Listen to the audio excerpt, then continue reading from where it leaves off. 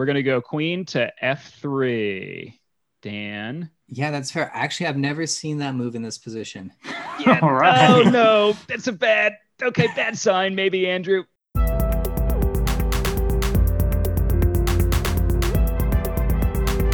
Two can play that game. Hey, I'm Pete Steele. And I'm Andrew Miller.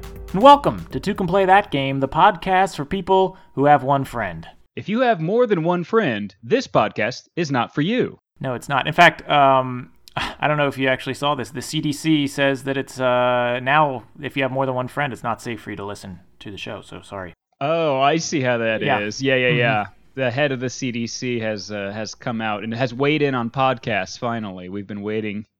And number of friends specifically. It's just. Yeah. They've labeled podcasts a disease. Finally, you know what I mean.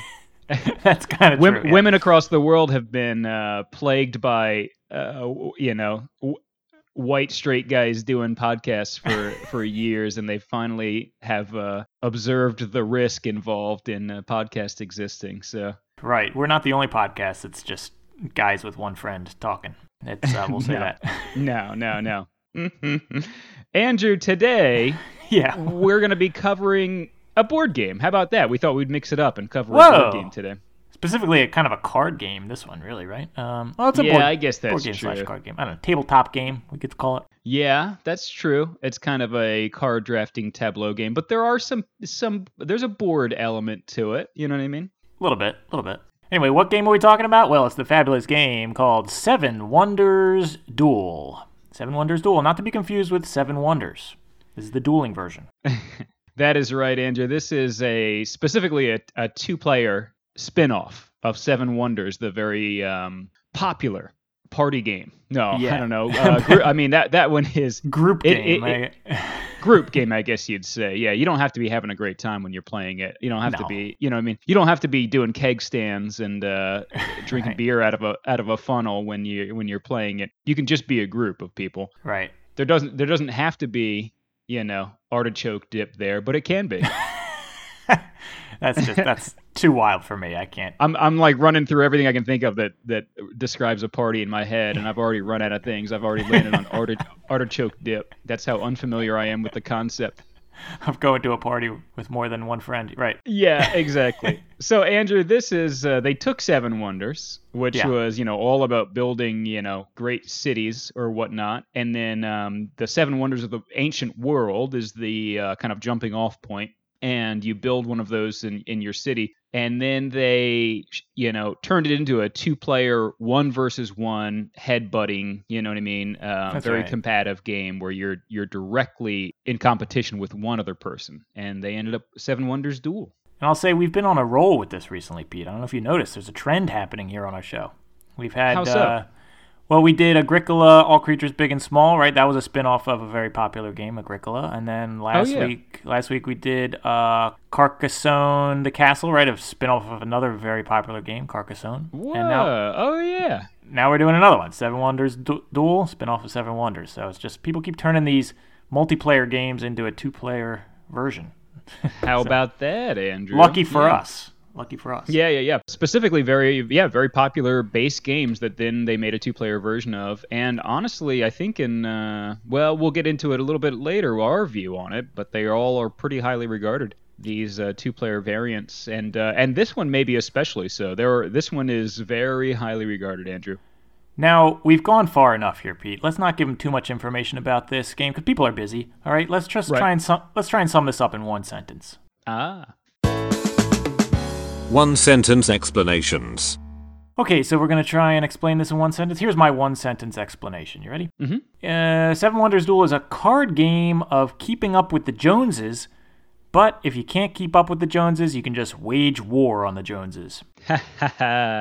Yes, the Joneses keep coming up, baby. We are keeping up with the Joneses references. I worry that there are enough young people listening to this podcast that have no idea. They haven't heard that idiom. This is probably honestly, us saying this idiom is probably the first time I've heard this idiom in many years, my friend. It's a reference to Indiana Jones and the Kingdom of the Crystal Skull. That's where that comes from. Right, and a lot of young people have never seen that one because they heard it was very bad. Yeah. Right. Good point. Andrew, my one-sentence explanation of Seven Wonders Duel is a fun game that gamifies building great classic cities, while conveniently hardly mentioning the labor that goes into it. Okay. Yeah, this is not a worker placement game. You know what I mean? There's no workers involved. There's kind of some drawings on the cards of the workers doing these things, but that's not what's important. What's important is the end product. This is kind of like what business school guys take away from history class, I feel like. You know what I mean? Like some of us are in history class and we're like, okay, this is the history of humans and like what we've accomplished and like what the blood, sweat, and tears that it took to accomplish these things. And then there's like, business school guys who are like, yeah, that is cool, that they definitely built a big bank and then the bank made money or something like that. You know what I mean? Or they're like, yeah, then that became the capital and they crushed everybody. It's like, okay, that's kind of not the point. It's kind of like if let's say hypothetically, some real estate mogul, like, had a bunch of skyscrapers, like, look at all these skyscrapers I built. It's like, you're skipping over something there, buddy, Yes, right, exactly. I brought these into the world, you know what I mean? It's like, interesting. Yeah. Okay, so how do you play this game, Pete? Let's talk about this. Okay, Andrew. It's pretty simple. This is a card drafting game. So you and the other player look at a pool of available cards to you, and that does change over the course of the game. But on a given turn, you look at the cards that are available to you. You simply choose the one that you think is best for your situation, and then you draft it into your hand, or in this case, you draft it into your city. Right. And then it's the other person's turn, and they do the same thing. Now, sometimes by taking a card, you actually reveal some cards that are behind it, and they become available. And so there's some meta game in that, in working the actual like cards themselves to try to get what you want, to try to make what you want available out of what is on the table.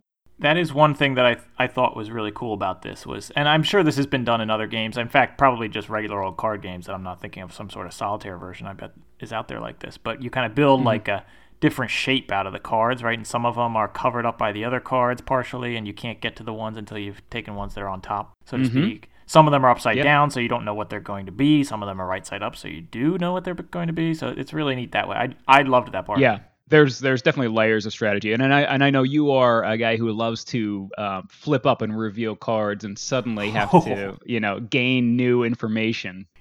So you're a real secret information guy, which is great. I just love to flip up cards.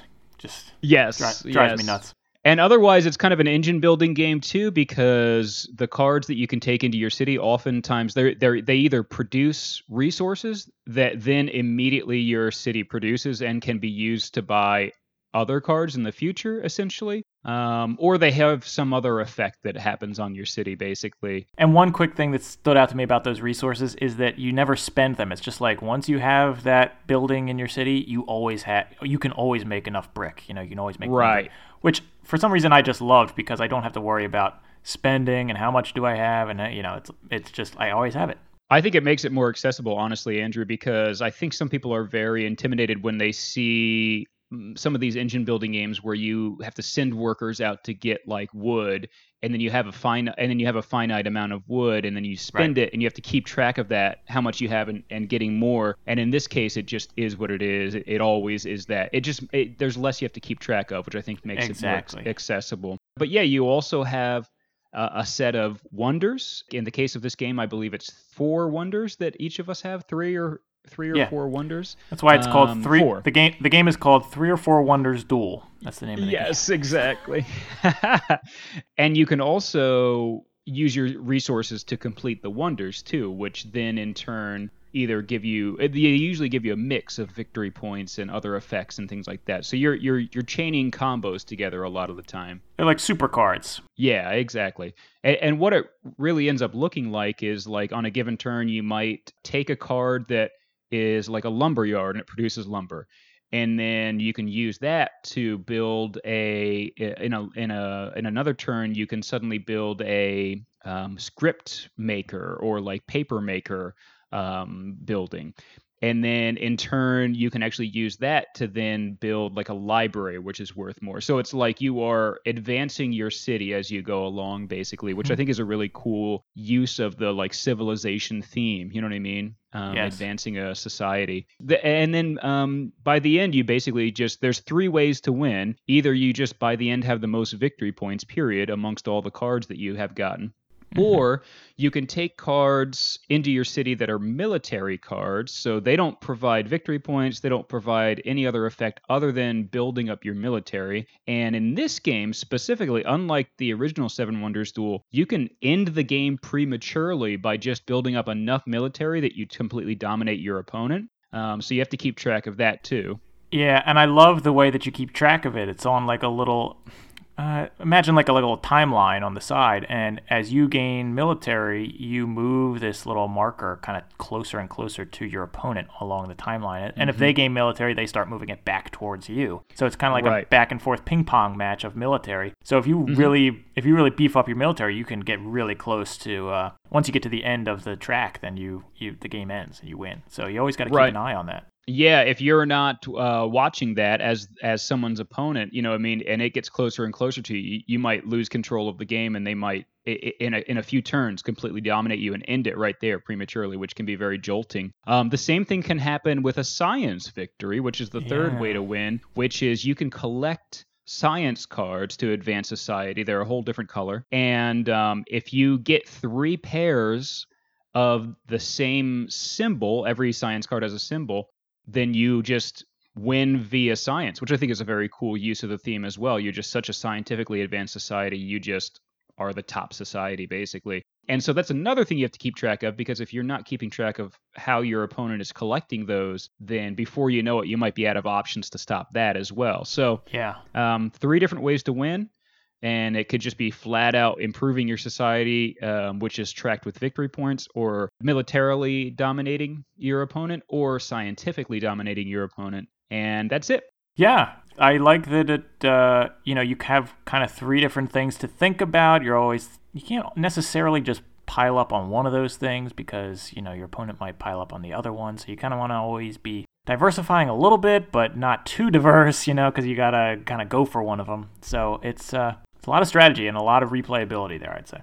Yeah, it's really fun, and it's very quick and has a fast pace, and I find it kind of exciting, honestly, that it's so brisk as well, and because you're kind of like achieving so much in a city at a very quick pace, and you got to keep track of everything, but at kind of like a nice light level, and if you do it right, you come out on top. So I think it's the whole thing's very enjoyable and rich with history. And Andrew, speaking of history, why don't you give me a little bit of history about the actual making of this game? Okay, all right, I hear what you're saying there. I did look into the history of this game, as usual. Seven Wonders Duel came out in 2015. Designed by 2 French guys, Antoine Bauza and Bruno Cathala. Okay, and so Antoine, he was the original designer of the original Seven Wonders game, which came out in 2010, so 5 years before that. Which, by the way, huge success. Apparently, this is true. It's the world's most awarded board game. It's won the most awards of any board game ever. Wow. So, throughout history, the most awards wow. Yeah, isn't that a wonder, right? It's the 8th one. Hey, okay, now we're talking. Interesting. Although, I will say, this is kind of interesting to me, Seven Wonders Duel has a higher rating on Board Game Geek than the original does. So there are a subset of people who claim that this one is better than the original multiplayer one. You know what I mean? Yeah, right. Interesting. So that original game was for 3 to 7 players, 7 being everyone had one of the 7 wonders, right? But there was a variant where you had to change the rules in there in order to make it playable with 2 players. And Antoine was unhappy with that rule variant. It didn't quite, a little clunky, right? Didn't quite work the right way. Yeah, there was like, you almost like set up like a dummy city and then played cards into that and everything like that. So it wasn't as streamlined as this one is. Right.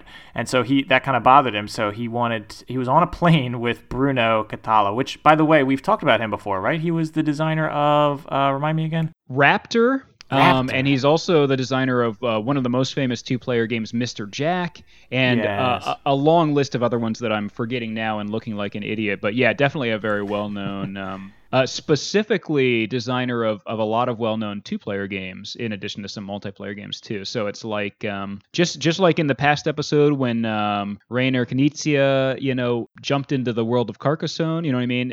Known as a well-known designer of two-player games, it sounds like the same thing happened here with Bruno jumping into the world of Seven Wonders. Yeah, a similar thing happened. I'd say that Bruno, Antoine was on the plane with Bruno, and he knew that Bruno was kind of famous for two-player games. That was his wheelhouse, and for Antoine, it was not necessarily. So he asked him to help him develop a two-player game in the Seven Wonders.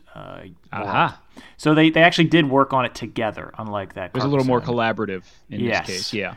So they did work on it together, and like I said, Bruno is a kind of a aficionado of two-player games. He said in one interview that I read, he said he spent much of his youth playing two-player abstracts like chess and Go and Othello and other ones. So that's kind of been his thing. Sounds like our kind of guy. You know what I mean? Exactly. A lonely child who had no other friends. Yeah. So their goal for this one was to kind of keep all of the elements from the original game. So they have the three different ages that you move through with the three different decks of cards you have. Mm-hmm. You have all the same. You have the science and the warfare and all that stuff. But they obviously they had to change the mechanic of it a little bit. They kept pretty much all of the theme elements in there, and they just kind of mixed them up a little bit, changed the mechanics, and boom, there you go. There's Seven Wonders Duel. Wow. Yeah. Well, Andrew, I can see, that was kind of destined for greatness, it sounds like to me. But don't take my word for it. Andrew, go ahead and review on this.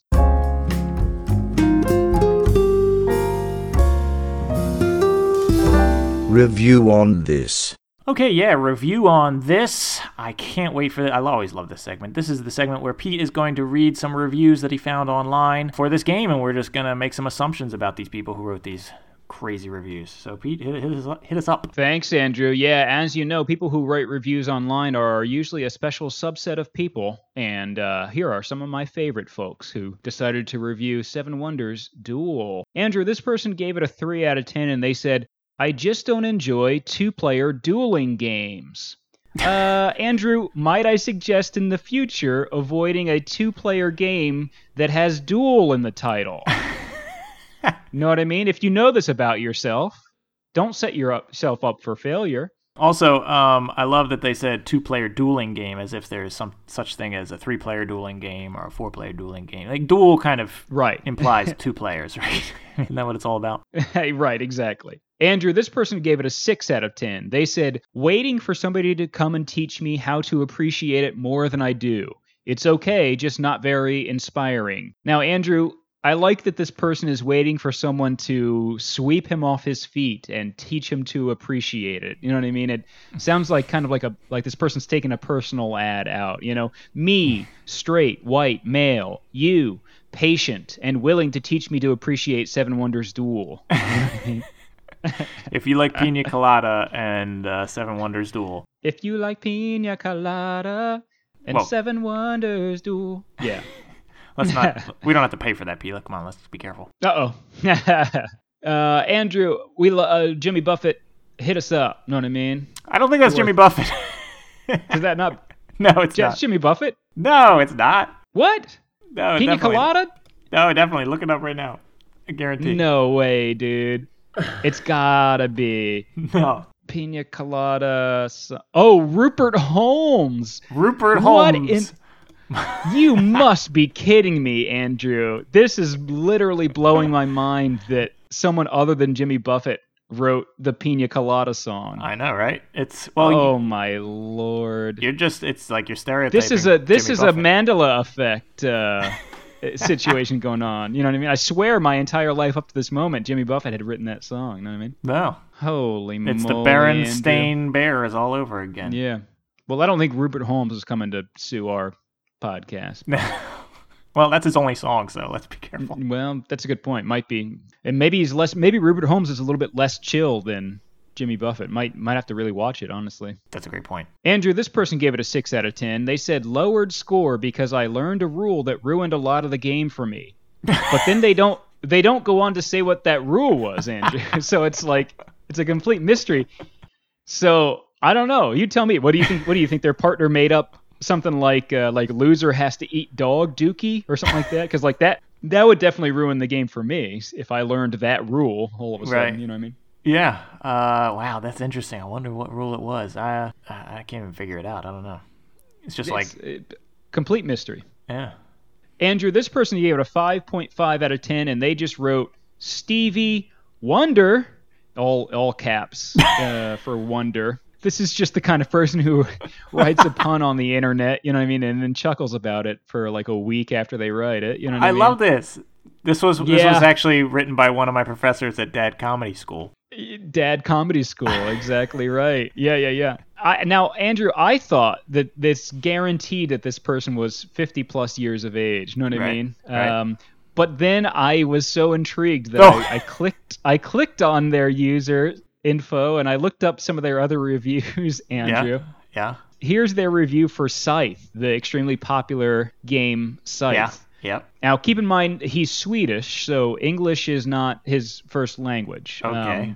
But still, the review for Scythe is, my brother that enjoys smelling his farts told me to give this game a better rating or he would fart on me, and his farts smell like Risk, so I obeyed? 2 question marks. So, Andrew, the rest of the reviews are even more immature, if you can believe it. So I actually think it's just a Swedish 11-year-old in retrospect. I don't think he's 50 at all. I think he's prepubescent, maybe. You know what I mean? Wow. The Stevie Wonder joke was actually probably one of the better ones. It's actually his cleanest review. You know what I mean? Everything else is excuse blue. Wow. I really want. Okay. Well, after the show, I'll look this person up. We'll see the rest. Yeah. I'll tell you what some of the rest of his are. I can't tell you currently. You know what I mean? It's an 11-year-old Swedish. We're gonna get hit troll. with that explicit tag. Right. All because of this Swedish troll. Okay. Next.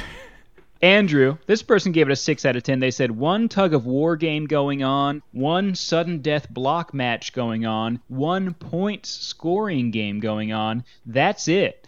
Well, Andrew, this person just named 3 games within 1 game, so I don't know if that's it is appropriate. Know what I mean? Like, that's not enough for them? Within 1 game, there's 3 different games you can pursue. You know what I mean? Like, most games have 1 game. Right. This person's pointing out that this game has 3 games within it, essentially. And that's still not enough for them? I wish this game had 5 ways to win. 3? Come on. Yeah. They're just never satisfied. It could have 100 ways to win, and they'd be like, well, but, there's room for 1 more, Andrew, this person gave it a 6 out of 10. They said, I haven't played it much. It seems fine, not exciting, and not offensive. Were they expecting it to be offensive, Andrew? What would have made them think, you know what I mean? Like it was from the people who do Cards Against Humanity, you know what I mean? But like right. set in ancient Greece or whatever, you know what I mean? Like to build the lighthouse of Alexandria, you need your dead grandma's corpse and a wet fart or something like that. You know what I mean? Like however Cards Against Humanity would have made this version of this game. So offensive. Andrew, this person gave it a 7 out of 10. They said, neat little game. Feels kind of 7 Wonders-y. I wonder why that would be, Andrew. Yeah, I think this person just read the title and just said, all right, I'll write a review. Yeah, right. They're like, what could I say about this game that I only know the title of?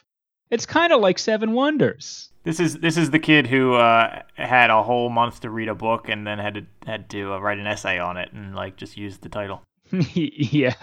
Andrew, this person gave it an 8 out of 10. They said, good, but needs more cars for variety. Now, Andrew, I'm going to assume that this is probably just a typo, know what I mean? And they probably meant cards. But, hey, we don't know that, Andrew. Maybe not. Maybe they just hate that it takes place in an ancient time before cars were invented, and they really do think that it needs more cars. Know what I mean? Like maybe they want this to be themed as cars, Pixar cars, with Disney Lightning Pixar's McQueen. Cars. Yes. Yeah. Lightning McQueen, you know what I mean, is one of the 7 Wonders. Each one of the Wonders is a different main character from Disney Pixar's Cars. Yeah, Lightning McQueen and Mater and Jackson Steele, Keep going. think is one of them. You're getting deep on this. Then there's the old one, Doc. Yep. You're losing it now. Cars fans turning the podcast off because you couldn't because you said the old one. Doc was the name of that one. All right, they're back. Sally. Okay, I got Sally. Sally's in there. They're turning the volume back up now at this point.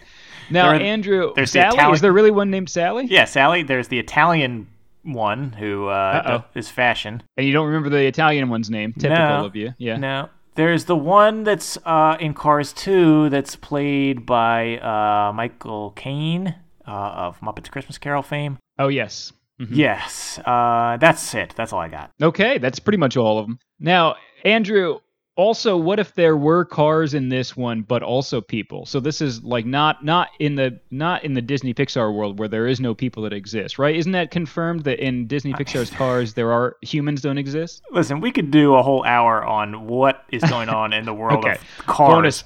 Bonus episode, yeah. Because I have so many questions, but yeah, no, seem to be no people in that universe. We start a Patreon, and it literally everything you get from the Patreon is just cars related. You know what I mean? It's like, how do they eat? I don't understand what it doesn't make any sense. But Andrew, I just like the idea of there being like I don't know, minivans or whatever running over like Roman centurions or whatever. You know what I mean? Like, yeah. Right. Mm-hmm. I love it. Andrew, this person gave it a 10 out of 10. They love this game. And their review is simply ?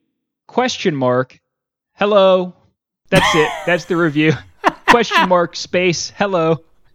Now, Andrew, I love it. This is a living, breathing review, Andrew. You, Andrew, showing up to read it takes it by surprise. And then it turns to greet you. You know what I mean? You click on the board game forum and you're suddenly looking right at it and it turns to you and it goes, "Hello." Well, Andrew, I think you join me in saying hello right back at you, little review. We hope that you're well. Nice talking to you. Goodbye and take care. Yes, I would join you in saying that to a review. Whoop! ? Hello. It's Dr. Fraser Crane. Dr. Fraser Crane. Yes, Andrew, ? Hello to Dr. Fraser Crane. We are, in fact, just as surprised to see that he's here. And we do, in fact, greet Dr. Fraser Crane, just like that review does to us. Come on in, Dr. Fraser Crane. You know what I mean? We hope that you're well, too. This is, of course, the segment where we count down the top 10 phrases that you'll hear someone say while playing this game. Number 10. Back in high school, they used to call me the eighth wonder of the world. Hey, where are you going?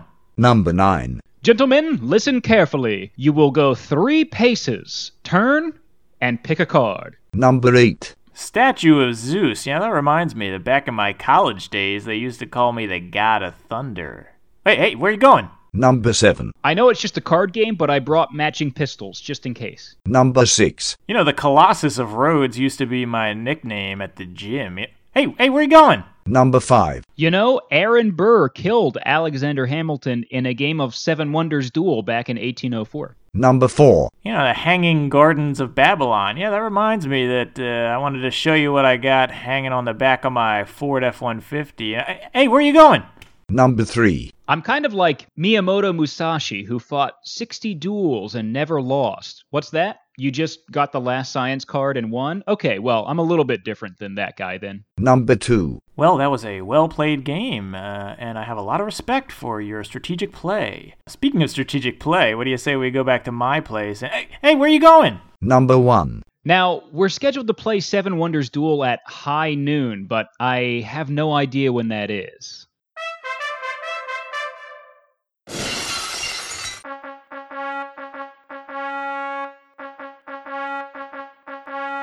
Chess break. Okay, it is time for another chess break. Let's take a little break, Pete, right? I mean, we've been working hard. Yeah, that's right, Andrew. I think we deserve a break right now, already in this show.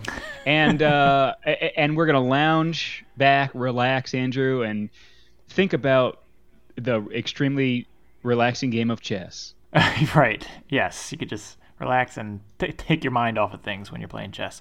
Yeah, exactly. Just get a little meditative, you know what I mean? Just one of the games where you're just able to kind of zone out. Yeah. And Exactly. So for those of you not familiar, this is our ongoing game of chess. We make one move every episode, and I believe it is my turn. Not to be greedy, but I think it's my turn this episode. Well, it is your turn, and you are greedy, Andrew. That's what I'll say. So both can be true. They're not mutually exclusive. You know what I mean? All right. Here comes my super good chess move. You ready?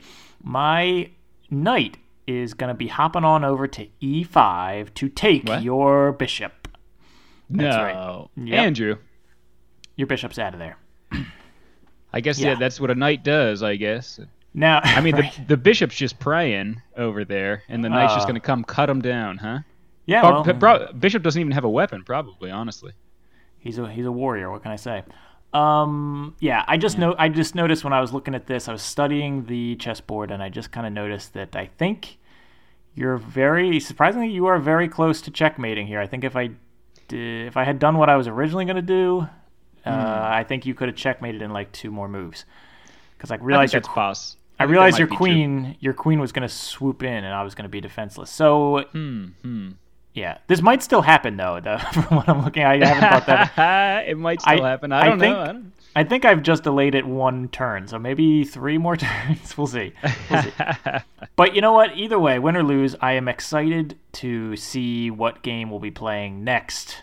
1 turn at a time per our agreement. You remember that agreement, Pete? I do actually remember that agreement. Whenever we're done with chess, we'll move on to. Oh yeah, right. It's whatever game we are currently reviewing when we end chess. Yes, then that. Okay, so I got to make sure that I don't.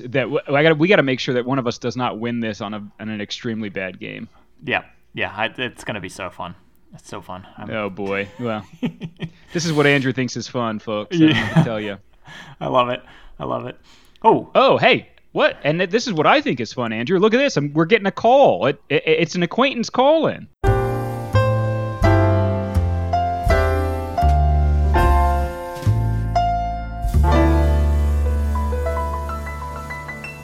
Acquaintance call-in.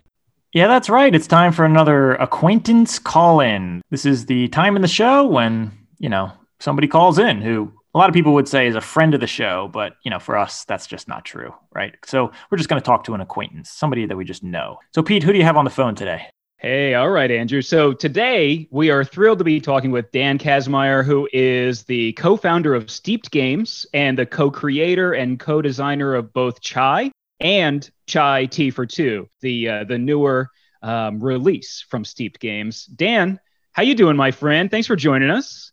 Good. I know we're not besties yet, but hey, it's good to be acquaintances with both of you. Yeah, and that's a good thing to get out of the way up top, Dan. Our fans are always just knocking down our door, demanding to know whether the people we have on the show are actually our friends or not. So if you could confirm for them that we are, in fact, not friends, just acquaintances. Just acquaintances, waiting for that Patreon release or Twitch subscriber, yes. Amazon Prime, but we'll have to wait on that. Yes. The true sign of friendship in the modern age. You know what I mean? The Twitch follow. So Dan, you and your wife Connie have created an extremely popular game in Chai, and you are about to release yet another extremely popular game with Chai Tea for Two, which is your specifically 2-player variant of Chai, right? Yeah, they're separate standalone games, but in the same universe. It's still pretty niche. I mean, modern board games meets the tea world. So it's been awesome having people from both sectors kind of intersect in this game. And we've made it family friendly for both. Tea for Two is a step up, similar, probably like just under Seven Wonders Duel or something, just above Patchwork. So yeah, we're kind of light Euro gamers at heart. As you know, I love to play chess as well. So we're always trying to create something that has a bit of strategy and depth, but doesn't overwhelm you as well. Yeah, I love it.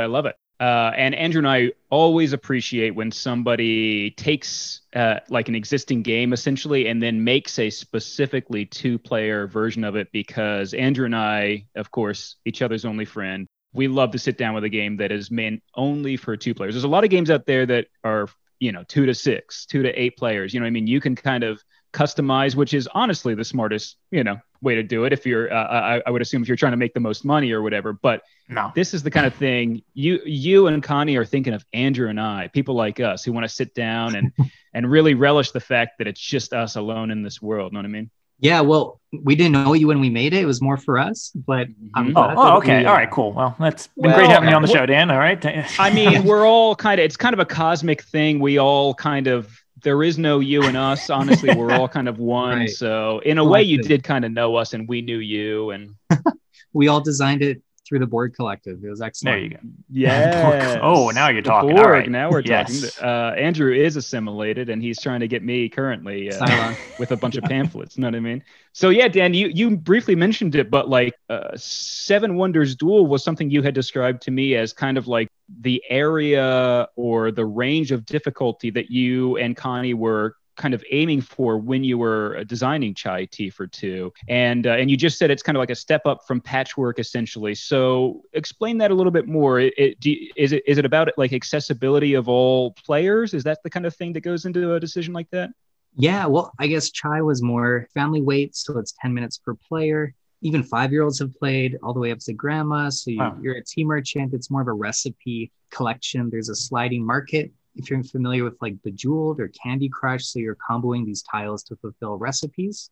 A bit more luck because you have tips that you're flipping over and items you find in the pantry like honey and milk. But specifically for Tea for Two, it's a dice worker placement game with different action spaces and has cards that serve as your engine builder. So everyone has a tea farm or a tea plantation, and you're playing cards around the sides in order to bump up tea from harvest to the ships. So kind of like a pick up and deliver system. So when you're transitioning from the bigger game of Chai into like the 2-player version, how much of it did you like? What's that process like? How much of the mechanic of the original game are you taking into the new one, or is it more just like I'm taking the theme? What's the process in turning it into a 2-player game? Yeah, great question, because we wanted something more for the tea connoisseurs. So in the first game, we had 5 different player colors. So black tea, green tea, white tea, blue, which is oolong tea, and then rooibos for red. But we quickly found out that tea lovers don't appreciate rooibos in the same sense because it's a different plant altogether. Super popular in South Africa, but it made for a great red tea player for us. Yeah. So the new game, Tea for Two, has fermented pu'er tea, which is little purple discs. Which would be, compressed for long voyages, that, and then yellow tea. So those are the 6 primary types that tea is found across the world. So that one's more for the tea purists. We thought it'd be cool to look at how tea is actually made. So we took out like a good 15 books, reached out to experts, and then condensed kind of how it works into a board, an action board where cards are going alongside and then bumping things up. So yeah, we're learning a lot along the way. We wanted it similar to the original game, but we quickly realized we needed to do an overhaul with mechanics altogether. So completely different games, but same universe. Oh, that's cool. So yeah. It sounds like a lot of work actually goes into that, a lot of research and stuff like that. I appreciate all that work, but I was just kind of wondering if, personally, if you could do that for like every other board game out there, turn it into a 2-player version for us, we'd really appreciate that. So hey, you guys could do it as well. I mean, we're not quite as smart as you, so Andrew and I a little bit busy, Dan. I know you guys are just releasing a brand new game and getting it started and launching it and stuff like that. But I probably have a few hot pockets, that I got that are kind of burning a hole in my freezer. And Andrew's got a kid and everything like that who's probably also burning a hole in his freezer. So it sounds like maybe this is something we were hoping that maybe you and Connie could maybe take every single game in existence and make a 2-player version for us. You know what I mean? Well, no promises, but we are Canadian, so we'll do our best and apologize. Good. Later. Perfect. Well, and Andrew and I are square here on the East Coast of the United States, so we are going to expect you to do everything for us. You know what I mean? So this awesome. Works perfectly. Dan, that's fascinating too, because of course we're talking in this episode about Seven Wonders Duel specifically, and so there's a lot of similarities there. I mean, they took obviously an existing very popular game, made it a 2-player version, and just like you said, they wanted to keep it very similar.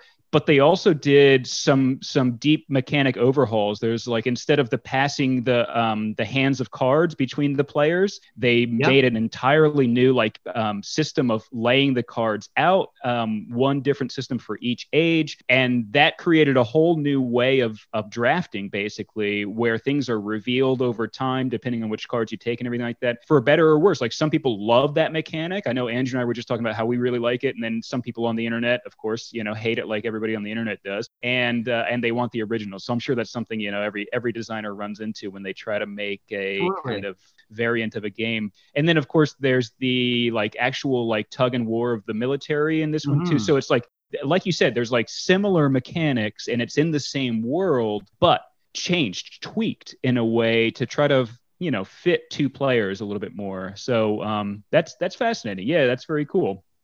Yeah, there's a lot more tension, I would say, in Seven Wonders Duel, where you're trying to be aware of the different wind conditions.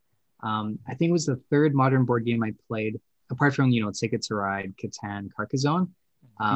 Yeah, I remember sitting in a local meetup, and one of the organizers just introduced it to me, and I got destroyed. I think he went on the military track pretty quick, but yeah, there's such a kind of a meta to it. Like, if you know the deck, then you can kind of figure out, well, maybe there's a military card of these two cards that aren't flipped that might be critical for me to grab, or maybe my opponent would grab it and neutralize my advantage in military, or you're kind of hedging your bets quite a bit, and yet there's a lot of strategic elements to it. So yeah, I think it's definitely a wonderful model for two-player games.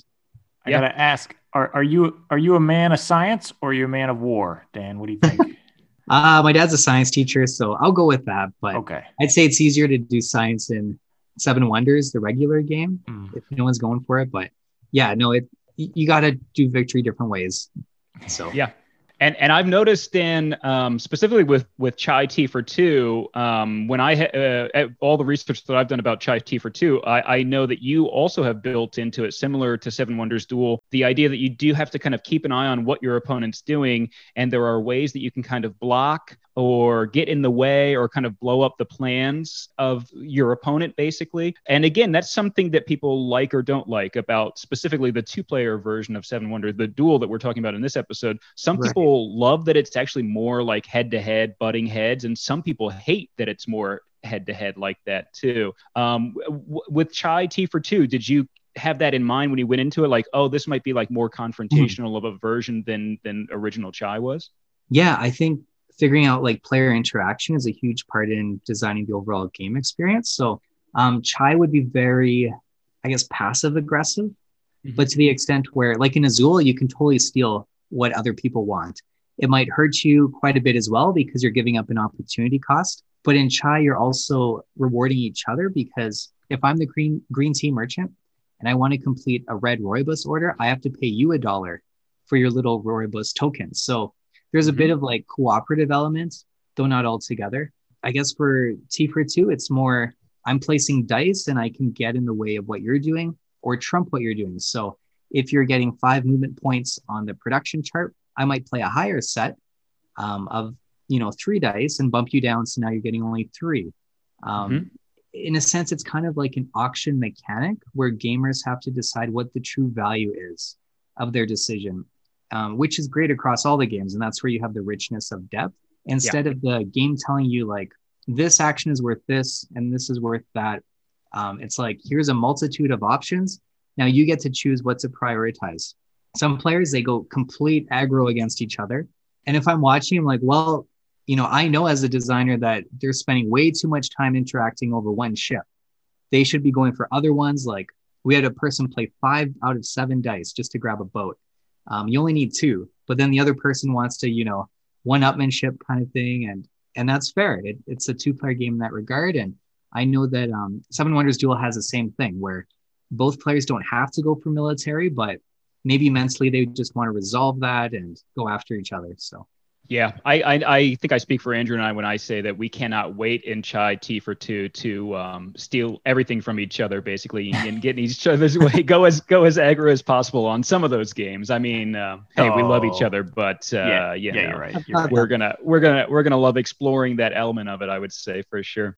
So thinking about Seven Wonders Duel specifically, Dan, I don't think there's any tea representation in the game at all. But hey, I mean, come on, tea's been around forever. So I guess my question for you is, how do you think it should appear in Seven Wonders Duel? If tea was in Seven Wonders Duel, right? Like, would it be like a blue civilization card, or do you think it would be like a green science card? I see tea everywhere, so it's probably in the vineyards, right? Wine is actually a tea. The tears of grapes. They could totally have a. Well, I'm not sure if you played the Agora expansion, but maybe tea is a hot thing in the Senate. Could be some diplomatic thing, but. Historically, tea was actually worth like one of the tea clippers, like $45 million, one of the cargo holds. So it was definitely the gold of the time, or connected, of course, with the Opium Wars. But yeah, I think just gold in general or coins is pretty equivalent to tea. Like I was gonna ask specifically, like, let's say it is a blue civilization card, like a tea house or something like that, or a tea clipper in that space. Like, what do you think would be the appropriate victory point amount? Because there's like bathhouses in the game, and they're like worth 3. You know what I mean? But then there's aqueducts, and they're worth like 5. Now, if what you're saying about tea clippers is true, I mean, if it's a tea clipper, then I mean, it's got to be worth a lot of victory points, right? Oh, for sure. I mean, maybe it's the pre-upgrade to the Roads of Colossus, right? And you have a trieme that upgrades to a tea clipper, which is the fastest, ever made. We'll have to wow. I like it. Would be cool if Seven Wonders actually came out with like maybe a Middle Ages version, right? Where it's like a completely redone thing, and you have cathedrals and stables for horses as well. Like they already have that theme in it, but just like advancing the ages, so to speak. I like that. I think that's great. You could just keep going. Or even different parts of the world, you know what I mean? Yeah. It's like you could keep going. It's like Assassin's Creed, where it's a different time period every time. A little less violent, maybe, or maybe I guess it's similar. Still hard to do the barrel rolls, but that's right. I'm sure it's around the corner. I mean, if they can make money off of it, listen, Andrew, some CEO is going to hear this episode, and they're going to hear you mention Assassin's Creed and Seven Wonders, and they're going to put the math together. They're going to be making some a lot of CEOs do listen to our show. I know that for a fact. So it's kind of the number one podcast with CEOs specifically, that's right. Which Andrew and I hate, honestly. Hilarious. As a fun fact, I was actually looking into the Assassin's Creed IP, and it's like really accessible. Probably doesn't match with their brand, swords and fighting duels, that sort of thing, and tea. But there's always these fun projects you want to do, and then you're like, well, we could rebrand on a different side project. But who knows? Hopefully someone will do it. Well, I'm sure there's some sort of underworld of tea, you know what I mean, where some back alley deals and things like that, where some, the wrong, the wrong person at the wrong time in the wrong place or something like that gets in the way of a tea magnate or something like that. I'm sure there's something there. It's called Assassin's Tea or something. Yeah, I don't know. Okay, we'll work on it. Yeah, Dan, you can have that one for free. Don't worry about. You can tag Andrew in the contributions, but you don't have to worry about tagging me on that one for the Assassin's Creed title. I did have a friend, one of the first playtesters. He's like, "Damn, there's a market. Markets are in all board games. Why don't you have a black market for the tea?" Because we play lots of Lords of Waterdeep, so we thought, well, you could get negative points. The Scoundrels of Chai or something. Skullport. But yeah, I don't think we want to go that route for family stuff. But hey. Why not? Yeah, that's a different vibe than your current, set of games. That is true. But hey, you never know. Now, Dan, you mentioned chess before, that you are very into chess, but you were being extremely humble when you said that, because something I know about you, Dan, is that you are a national master in Canada at chess. Are you not? That is true. So I guess I've been playing it since 13. Did lots of soccer, and then had a lot of asthma. So I had to drop off the soccer team. Next week, showed up at the chess club, and I came like 4th in provincials a month later, but everyone else was sick, so they sent me to nationals. And I tied for last, but it like gave me a kind of a hunger to learn more. So I've read like hundreds of chess books, traveled to a dozen different country kind of thing, and played tournaments for a good 15, 16 years. So Connie and I got married. Then a couple of years in, I was like, hey, I don't think I can play for like a 1-week tournament where you're playing one game a day, because it just takes too much away from life and work and whatnot. So yeah, now we're kind of doing board game publishing, and that's our vacations, going to conventions. instead of the chess tournaments. But yeah, it's just been a blast playing. Unfortunately, in chess, you have like a little rating by your name, and you can only blame yourself if you lose. So modern games, apart from the earlier ones, we played Puerto Rico and we're instantly hooked. Or Seven Wonders Duel, like I mentioned, after Lords of Waterdeep. And that was kind of like a reprieve from chess. And it's just awesome hanging out with friends and meeting new ones where there is interrating. So it's been a lot of fun. That's great. Andrew and I are very into chess too, and we're probably kind of, I don't know, Andrew. I mean, listen, we never got invited to nationals or anything like that. We haven't really been in a tournament, but I'd say maybe if we did kind of the competitive circuit, maybe we'd be like national masters or something like that. Andrew, what do you think? Probably if we tried, yeah, of course. Yeah, right? Probably no, of course. We are joking, Dan, because we are probably the worst chess players that we know amongst ourselves and you got to get some more friends. Our acquaintances. Yes, yeah. Well, I don't know. That's a good. Well, that's point. true. We only each know one person, so it's not hard to be the worst. When we're also the worst and the best players that we know amongst each other. Do you have ratings like on chess.com or Lead Chess, other websites? We turned those off. You know what I mean? We they were distracting. You know, they were putting me in a bad mood. Let's say so. I could see that there was a spot for like, up to 4 digits, and I was like. I'm sorry, is this not, I mean, I thought it was 2 digits for a while, you know what I mean? But I was like, is this thing broken? You know what I mean? I was tapping the app, you know what I mean? Putting your credit card into it, it keeps taking it, but rating's not going up. I did buy a bunch of V-Bucks, you know what I mean, from Epic Games, and I was able to get a score. I was able to buy 1,000 score points, ELO points in nice. Chess recently on Fortnite chess. We wanted to talk a little bit about chess specifically. Andrew and I have been playing one move of a chess game each episode, and we might be getting close to the end, Andrew. I think we were just talking about this. Mm-hmm. We were just talking that I think Pete is getting extremely close to. I just noticed, of course, that always happens. I just noticed that I think he's getting a little close to checkmating me, and I'm not sure that there's really anything I can do about it at this point. Yeah, good point. Now, Dan, I in a moment of madness, I thought Dan might want to actually look at a screenshot of our game and sent it to you, and immediately said, why would Dan ever want to look at this? But I don't know if you got a chance to look at that board. Yeah, I just took a glance on my phone. I'm trying to remember. I think Andrew did like knight takes e5. That's right. That is what Andrew did at this point, and I'm sure when you glanced at the image, you probably were like, "How did the board get into this formation?" This is probably the most. I'm not quite sure what the game score was earlier, but it kind of looks like a French defense. If you're familiar with that opening, so there's a pawn on e6 and d5, those 2 white squares. I've always said we're kind of French around here. That's kind of how we operate. Oh, you said French. Okay, I heard pinch. And a good thing I didn't. Well, now I'm showing my hand because I was about to say, yeah, it sounds like a pinch defense to me. I was about to even get it even worse on my end. No worries. French. White was probably winning. It looked like White was up at least 1 minor piece. Minor piece being a bishop or a knight. Those usually have a value of 3. Whereas pawns have a value of 1. So now we're talking. Now we're getting into the spot, the range of chess knowledge that I am very familiar with. Yeah, which is the elementary level. Like most of the game is quite elementary in the sense of I have 2 attackers on your 1 pawn. You have 1 defender, so 2 minus 1 is 1. I will come out ahead. All things being equal. So if I were to play Magnus Carlsen, the world champion, and I was up a minor piece with the white position, I should theoretically be able to beat him. But that just shows the complete magnitude of difference between his rating as a super grandmaster world champion and mine. So for me to play a normal person around my level, if I'm up a pawn, maybe a pawn and a half-ish, that should be sufficient for victory. But yeah, there's so many other things going on, and time management, different tactics. You can kind of muddy the waters if you're losing.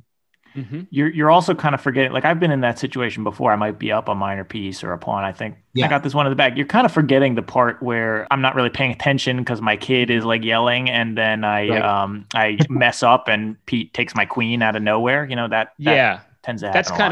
That's kind of my favorite part of chess is when Andrew messes up because he's paying attention to his kid, and I kind of swoop in with some kind of French move. Know what I mean? And I'm like, mon Dieu, you know what I mean? Yeah, they say the hardest game to win is the one game. So you're completely winning, but then mentally it's hard to close it out. The most common, example in sports would be tennis. So someone who's up a break and they're trying to serve out the set, and mentally you have it in the bag, you should be able to win it, but you just can't overcome because your opponent, they're all hyped up, they're trying to get back in the game, or you're down a touchdown, right? And they pull out all the stops, and so yeah, if you're up material, it's really hard to win still. Well, Dan, it sounds like you know a lot about chess. And as you know, Andrew and I know a lot about chess too. You know what I mean? So we're probably kind of right there with you. French defense and also probably some other countries' defenses and stuff like that are always on my mind. And I think Andrew and I are ready to challenge you to a game, Dan. How about that? You know what I mean? Maybe winner takes all. The Canadian national master title is. I'm sure it's a belt of some sort that we could wear. Up here they just award maple syrup and handshake with the beaver. That's all you get. Now that's what I'm talking about. Because I've already got a belt, but I don't have a handshake with a beaver. So, but here's the thing, Dan. Well, first of all, Dan, I need you to agree to it. This is for the official belt. Sure, yeah, or any kind of animal handshake that you decide on the animal and the syrup. Well, in Chai we have Rodney Smith from Watch It Played. He's in a canoe as a Mountie. Woo! Yeah, and we have a couple beavers in there, but I think for his card there's a moose. So this one, winner gets, we'll have an honorary moose. We have now we're talking. Yeah, now we're talking. Foods. We have honorary moose, which are like little donuts. So we'll get you one of those as well. Excellent. Okay, so you have now agreed, Dan, and now I'm going to reveal the rules, the terms of this game, which is that you're going to be completely blindfolded, which is to say you can't even look at a board that we're playing on.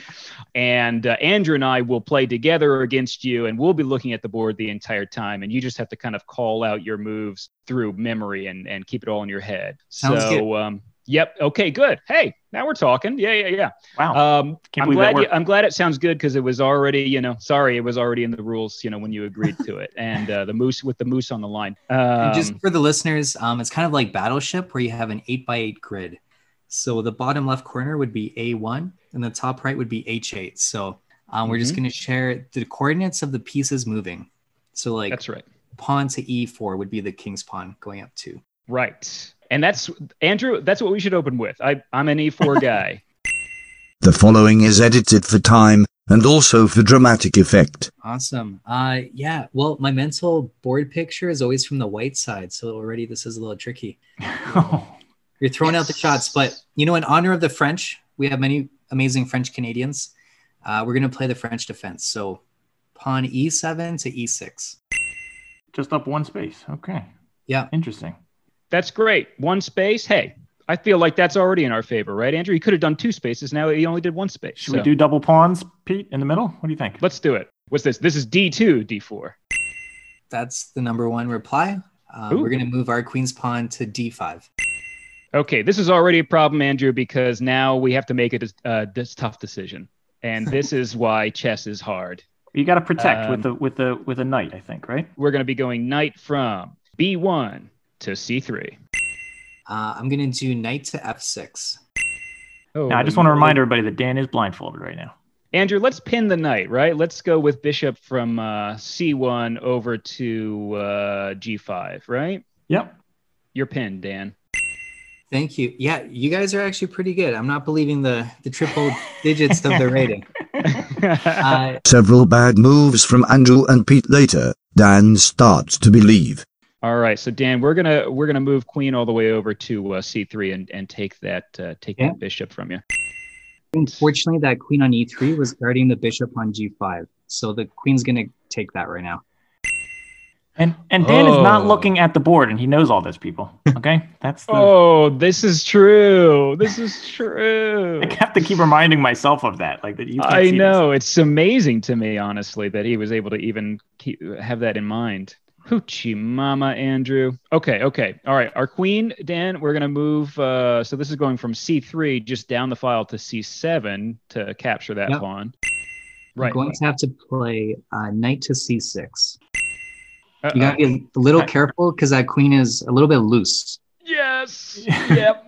Hey, don't watch what you say about the queen there, okay? Yeah. So much for the family game Chai. You know what I mean? After even more bad moves from Andrew and Pete. Yep, makes perfect sense. Dan, we're just gonna admit that was a bad move and go all the way back to E2. Rook to C8. And you know it's a bad sign when we got rooks coming out. Yeah, when rooks are already coming out. He hasn't even tried to castle yet, Andrew. That's what poor position we're in right now. Oof. Let's fast forward a bit. All right, Dan, we are going to just advance the rook 1 square from D1 to D2. Mighty Ducks. Hey, great movie. Canadian fan favorite. Yeah, nice. Oh, good. Sad that they changed the name. I was kind of hoping you would do that because a rook is worth 5 and a knight is worth 3. So I can actually hop in there with the knight because the C pawn is pinned with the rook with a check, forking the king and rook. So I'm going to play knight to B3 check. Oh, I did not see that one. Andrew, I think the only way we save face at this point, Andrew, is by doing that classic chess move where we surrender. You know what I mean? And then several more bad moves later. Mm-hmm. It's so quick with that. Mm-hmm. And again, listeners, I can't stress, Dan is not even looking at this board, and Andrew and I have 4 eyes currently looking at the same board. All good. Well, we got to move this king again, and we might as well put some pressure on that knight, I guess, Andrew. We could go to E4 with the king. We could take, and at least we get a pawn out of that, right? Well, sure.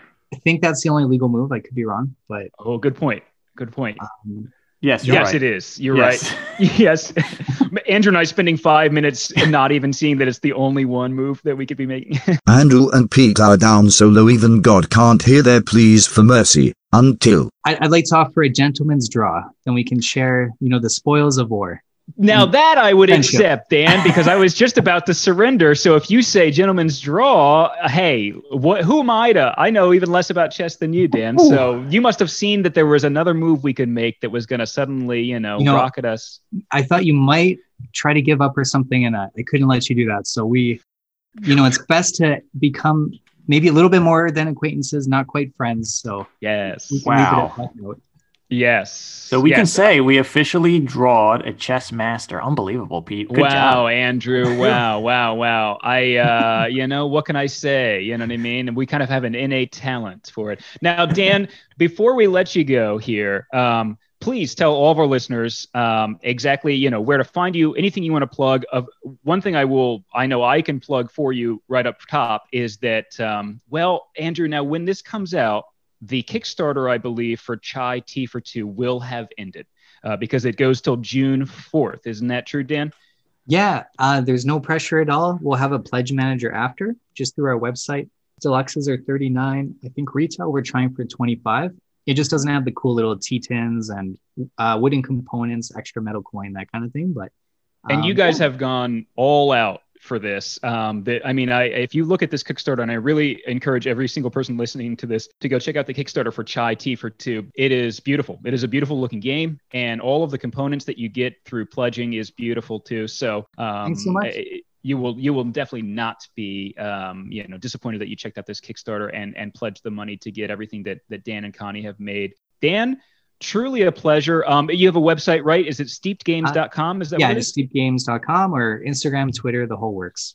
Perfect. Twitch too. So hey, Twitch as well. Yeah, wow. And the board game community is jumping on that Twitch more and more every day. So that is great. Totally. Dan, thank you for having me.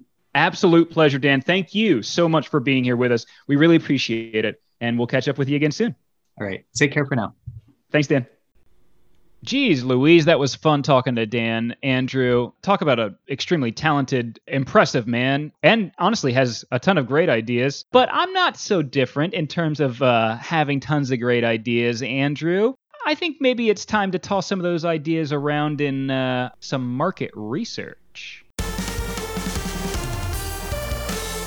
Market research.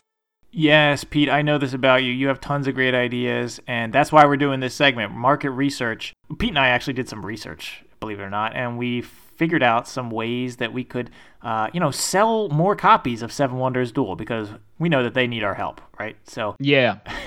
This is data-driven, Andrew. We did some focus groups, and we gave some people some Mountain Dew coupons in exchange for their time. So here's what my market research tells me, Pete, here, okay? In order to sell more, I just think the main thing we need are some new wonders, okay? We have the old wonders, right? Yep. They're old, and I actually this is true, I did some real research into the wonders of the ancient world. They're all right around the Mediterranean, they're like in Greece and Egypt and stuff like that. Boring. Right. There are new modern wonders of the world that we have today, which are a little bit more global. There's like the Great Wall of China, Machu Picchu, Taj Mahal, right, et cetera, et cetera. So I feel like if we put those in instead, or like add those on, then at least we're talking to the whole world rather than just Greeks or whatever. Mm-hmm. So I think that that's how we do it. We put in some new wonders. What do you think, Andrew? I am simultaneously absolutely on the same page as you, but also light years ahead of you, baby, Andrew, because I think we need new wonders, but I say we got to get real modern with it. Machu Picchu, Great Wall of China. Come on, Andrew. They are a little old too. Yeah, with millennials these days and Generation Z, you think they want to go to some old crumbling site? Heck no, Andrew. I'm talking about the real wonders of today.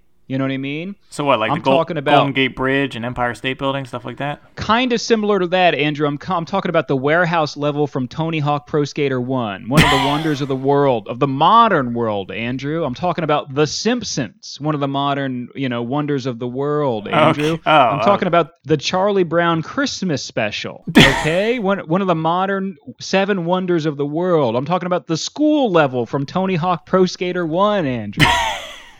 I'm talking about Doritos. Okay. One of the 7 wonders of the modern world, Andrew. I'm talking about Can-Am spiders, the 3-wheeled motorcycle hybrid thing. Come on, that stuff's crazy. You know what I mean? It's definitely a wonder. I'm talking about peanut M&Ms rounding us out as the 7th wonder of the world, Andrew. Right. That's right. The warehouse level from Tony Hawk Pro Skater 1, The Simpsons, Charlie Brown Christmas Special, the school level from Tony Hawk Pro Skater 1, Doritos, Can-Am spiders, and peanut M&Ms, the 7 wonders of the very modern world, Andrew. Why do I feel like now I'm going to have to make some sort of collage of all these on my phone so we can put this on our social media? For social media, Andrew? And then just share that with me, and I'll go ahead and steal that valor from you. That would be great, Andrew. You can get on that as soon as you want. Know what I mean? As soon as your kid goes down for bed, you can go ahead and get started on that for me. Great. Now, Andrew, now that we got some new wonders, we're going to need some resources to help them build these new wonders, right? So we're not going to be using lumber, and bricks or clay and all that stuff from the original one. We got new wonders. We gotta update the resources. So I'm talking about Adderall, you know what I mean, to help you with the ADHD. You know what I mean? I'm talking about Adobe Photoshop. I'm talking about memes as resources, Wi-Fi, K-cups. You know what I mean? I'm saying K-cups, these are the modern day resources. Know what I mean? Yes. And instead of military victory, you get Twitter to hate a person. Know what I mean? That's how you dominate militarily. Know what I mean? In the modern world, instead of science victory, you just impress Gordon Ramsay with a dish. Okay, that's what we're talking about. Modern science domination. Know what I mean? Mm-hmm. Yeah. And then those units move like lightning, baby. Talk about lightning. They move like Lightning McQueen, even from Disney Pixar's Cars. Right, taking it back to Cars again. Okay, good. Cars just missed the cutoff for one of the wonders of the modern world. Probably an expansion. Know what I mean? Right, it gets an honorable mention. Oh, in the expansion. That's right. That's good. Yeah. At least that's the way I see the world, Andrew. But what if the world was a little different? Know what I mean, Andrew? If it takes a turn for the worst, it could get a little bit post-apocalyptic.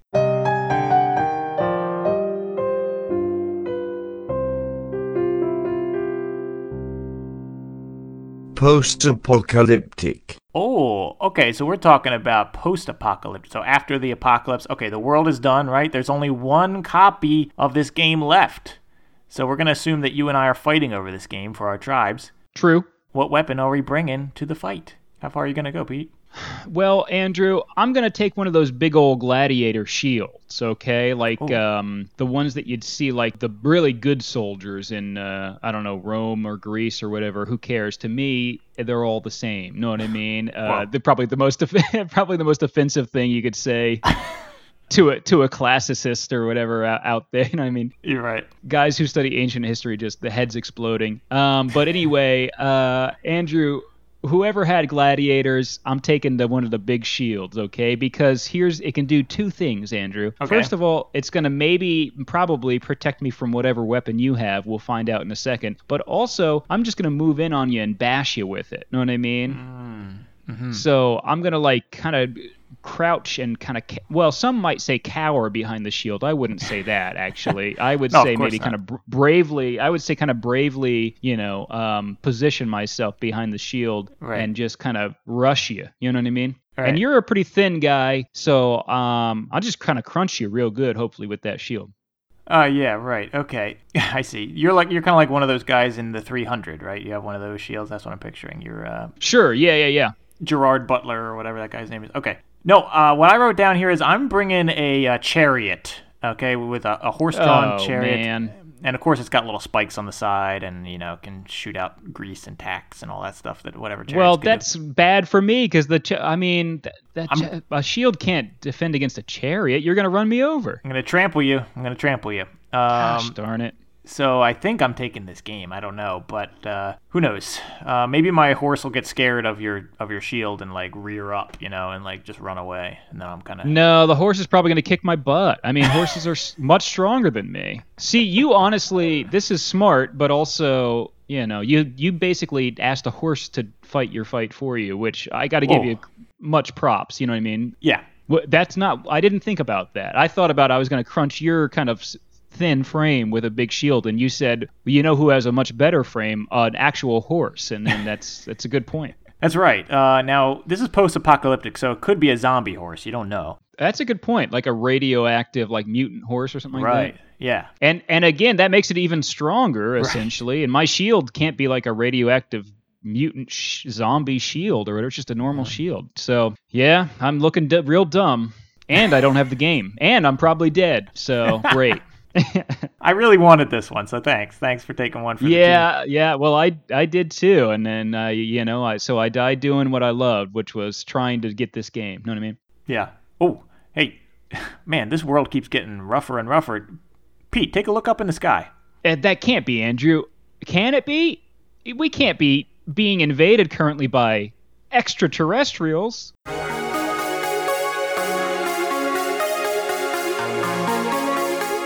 Extraterrestrials. Yes, that's true. George W. Bush has confirmed that UFOs are real and aliens have landed, and they've insisted that you show them your Earth games. Are you showing them this one? Why or why not? Man, what an interesting story arc George W. Bush is. We don't have time to get into it right now, but I knew that would. The Wikipedia entry for George W. Bush is going to get nuts. The guy still has some life left in him too. I can't wait to see how this turns out. The next turn this will take. Know what I mean? Right. Well, Andrew, so the aliens land, and we got to show them these games. I am going to say, yeah, Andrew. I'm going to show the Alien Seven Wonders duel because they probably had a hand in making the Seven Wonders. Know what I mean? So if you show them this game, they'll be like, hey, the pyramids. Gosh, it's been probably 5,000 years since we last saw these things?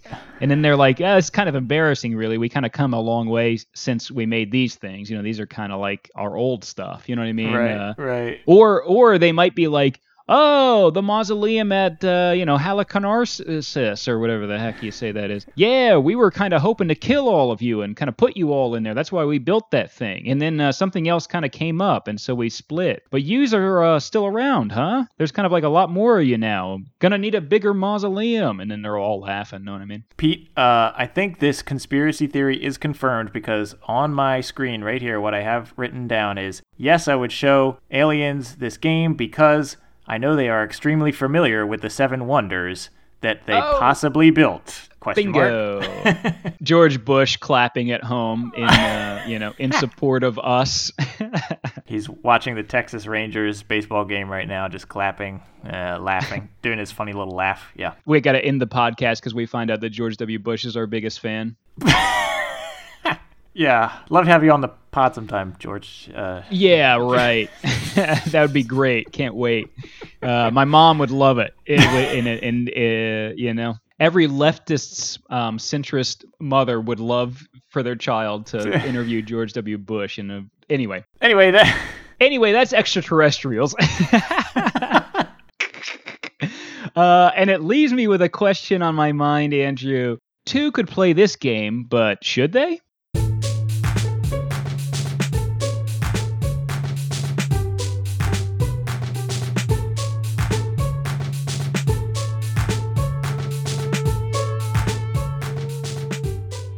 Two could play this game, but should they? Hey, it is finally that time where we are going to ask the all-important question, how sure are we the 2 people should play this game? From 0 to 100%, what score did we give it? All right, Pete, let's see. How much do we like this game? I personally love this game.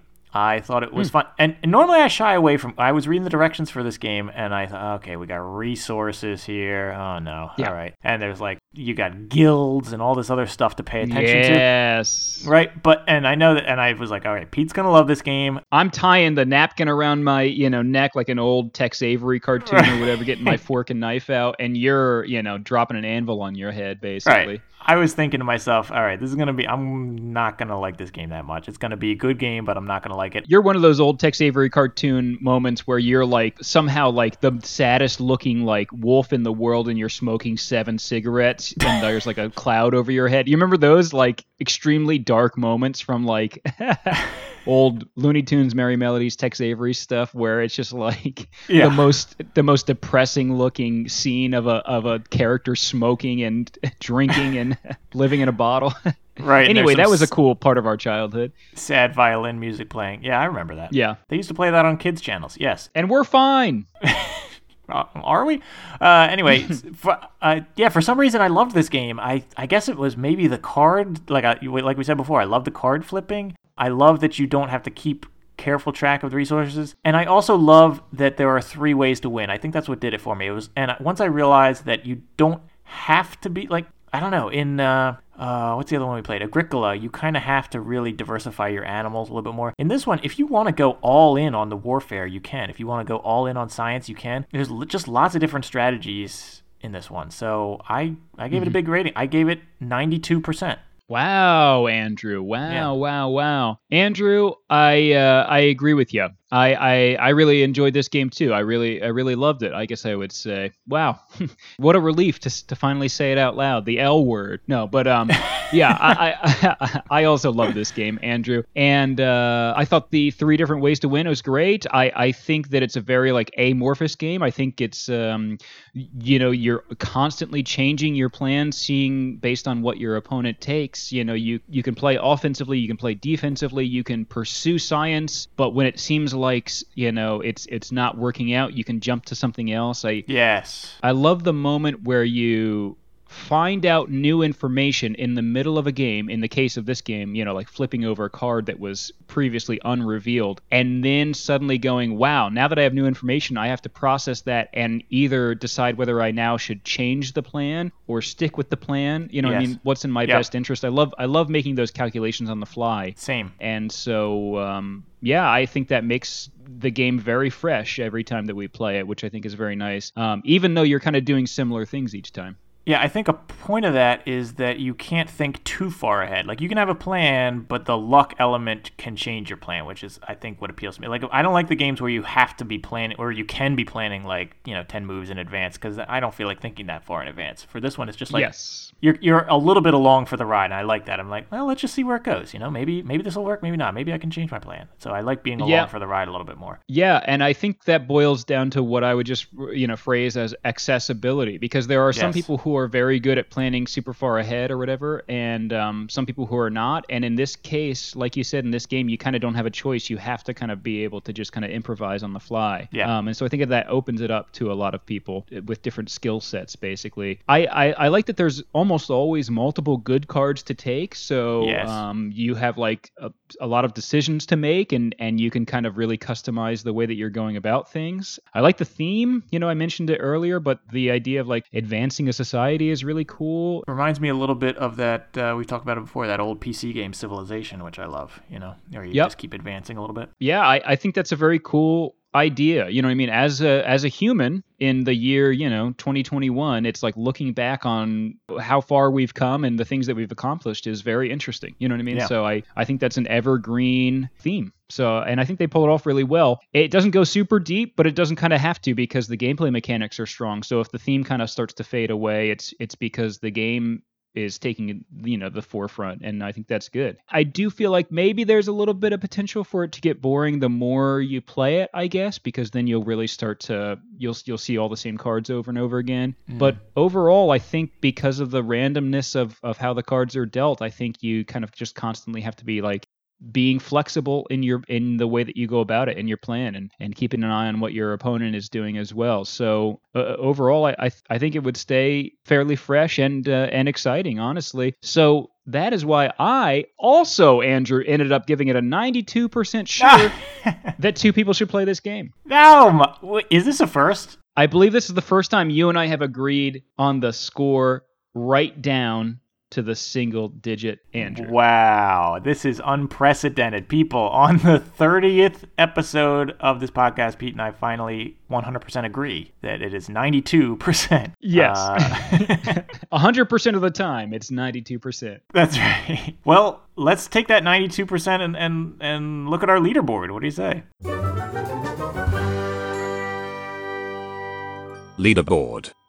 Okay, Andrew, looking at our leaderboard, that means that Seven Wonders Duel, due to our synergy, Andrew, of reaction to this game, that it has now taken the number 2 spot. Whoa! It finally moved Star Wars Empire vs. Rebellion down a spot, Andrew.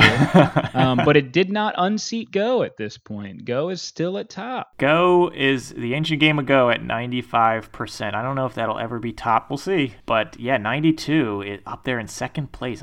Well, so we could say that this is our top modern game, because Go is such an old game. So yeah, very true, very true. Go is our top classic game, I guess you would say, currently, and Seven Wonders Duel is our top modern game. I like that. Yeah, so they're kind of both at the top when you think about it that way. That's right. If you want to check out our full leaderboard, please go head over to our Tumblr, twocantplaythatgamepodcast.tumblr.com, and you can see all 30 games. Can you believe we have 30 games on there right now? All the way from Go, all the way down to Harry Potter and the Sorcerer's Stone Quidditch card game, which was...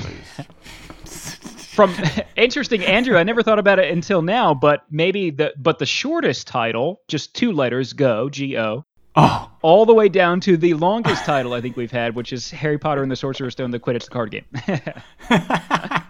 Wow, I never thought of it. You're right. So that's a lesson to all your board game designers out there. If you make the title of your game short, we're more likely to rate it higher, just statistically. Yeah. Just make a game that is just like a comma, and we'll probably it'll be number 1 on our list. Well, Andrew, you can also follow us on Instagram at Two Can Play That Game Podcast, or on Twitter at TwoPlayThatPod. And hey, why not just send us an email at twocanplaythatgamepodcast@gmail.com. You know what I mean? Send us your ideas for your shortest titles for games out there. You know what I mean? I guess there's 26 letters in the English Roman alphabet. So that's right. Well, and we do love, in all seriousness, we do love getting recommendations for 2-player games out there. So if you have a favorite, let us know. I mean, who knows? Maybe we'll do an episode about it in the future. So yeah. Or just, ask us how we're doing for once. You know what I mean? We're always asking you. Yeah, please. Come on. Andrew, speaking of how we're doing, are we cool?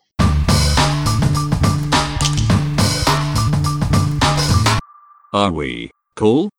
Oh, how nice of you to ask. Yeah, after playing this game, are we still cool? How many points did our friendship go up or down on the friend-o-meter? Pete, what do you think? Andrew, I say that our friendship went up by 1 point. Now, wow. I can't say it went up by a lot, Andrew, even though we had a lot of fun. You got to admit, this game is very confrontational. Know what I mean?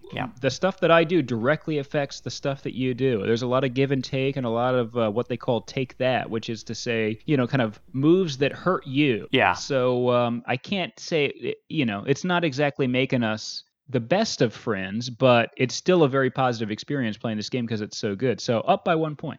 Yeah, it is sort of warfare and one-upsmanship in this game. So, but something about it, it's one of those games where even though it's confrontational, you can kind of respect a nice move by your opponent and be like, oh, that was good, that was cool. So I agree. I said +1 on the friendometer. Wow. So we are really synergized this episode. I can't believe it. It's like never happened. Yeah. We should play chess together cooperatively against somebody else, more often, Andrew. Yeah, right. It'll really get us it'll really sync us up. Maybe somebody who's never played chess before next time that might. We should probably go against somebody who is worse than us. So if you're one of the 2 people out there, you know what I mean, who that applies to, hit us up. Hit us up. Yeah. Hey. All right, and of course, tune in next time, folks. Unless you get another friend. Oh, that's right. In which case, we're going to want you to tune into a different podcast. It's called Bourgeois 3. That's right, Andrew. That's the podcast where they discuss board games for 3 players and also discuss how to ensure the means of production never get into the hands of the proletariats. Yeah, it's not great, right? No, it's kind of like very much against what Andrew and I believe in, honestly. So, I guess we probably shouldn't have recommended that you listen to it. By against what we believe in, you mean that it's because it's for people with more than one friend, right? That's what you mean. Right, exactly, yeah. We are one friendarians. You're right. So that's nothing to do with the proletariats. We're one friendalists over here. So. Right.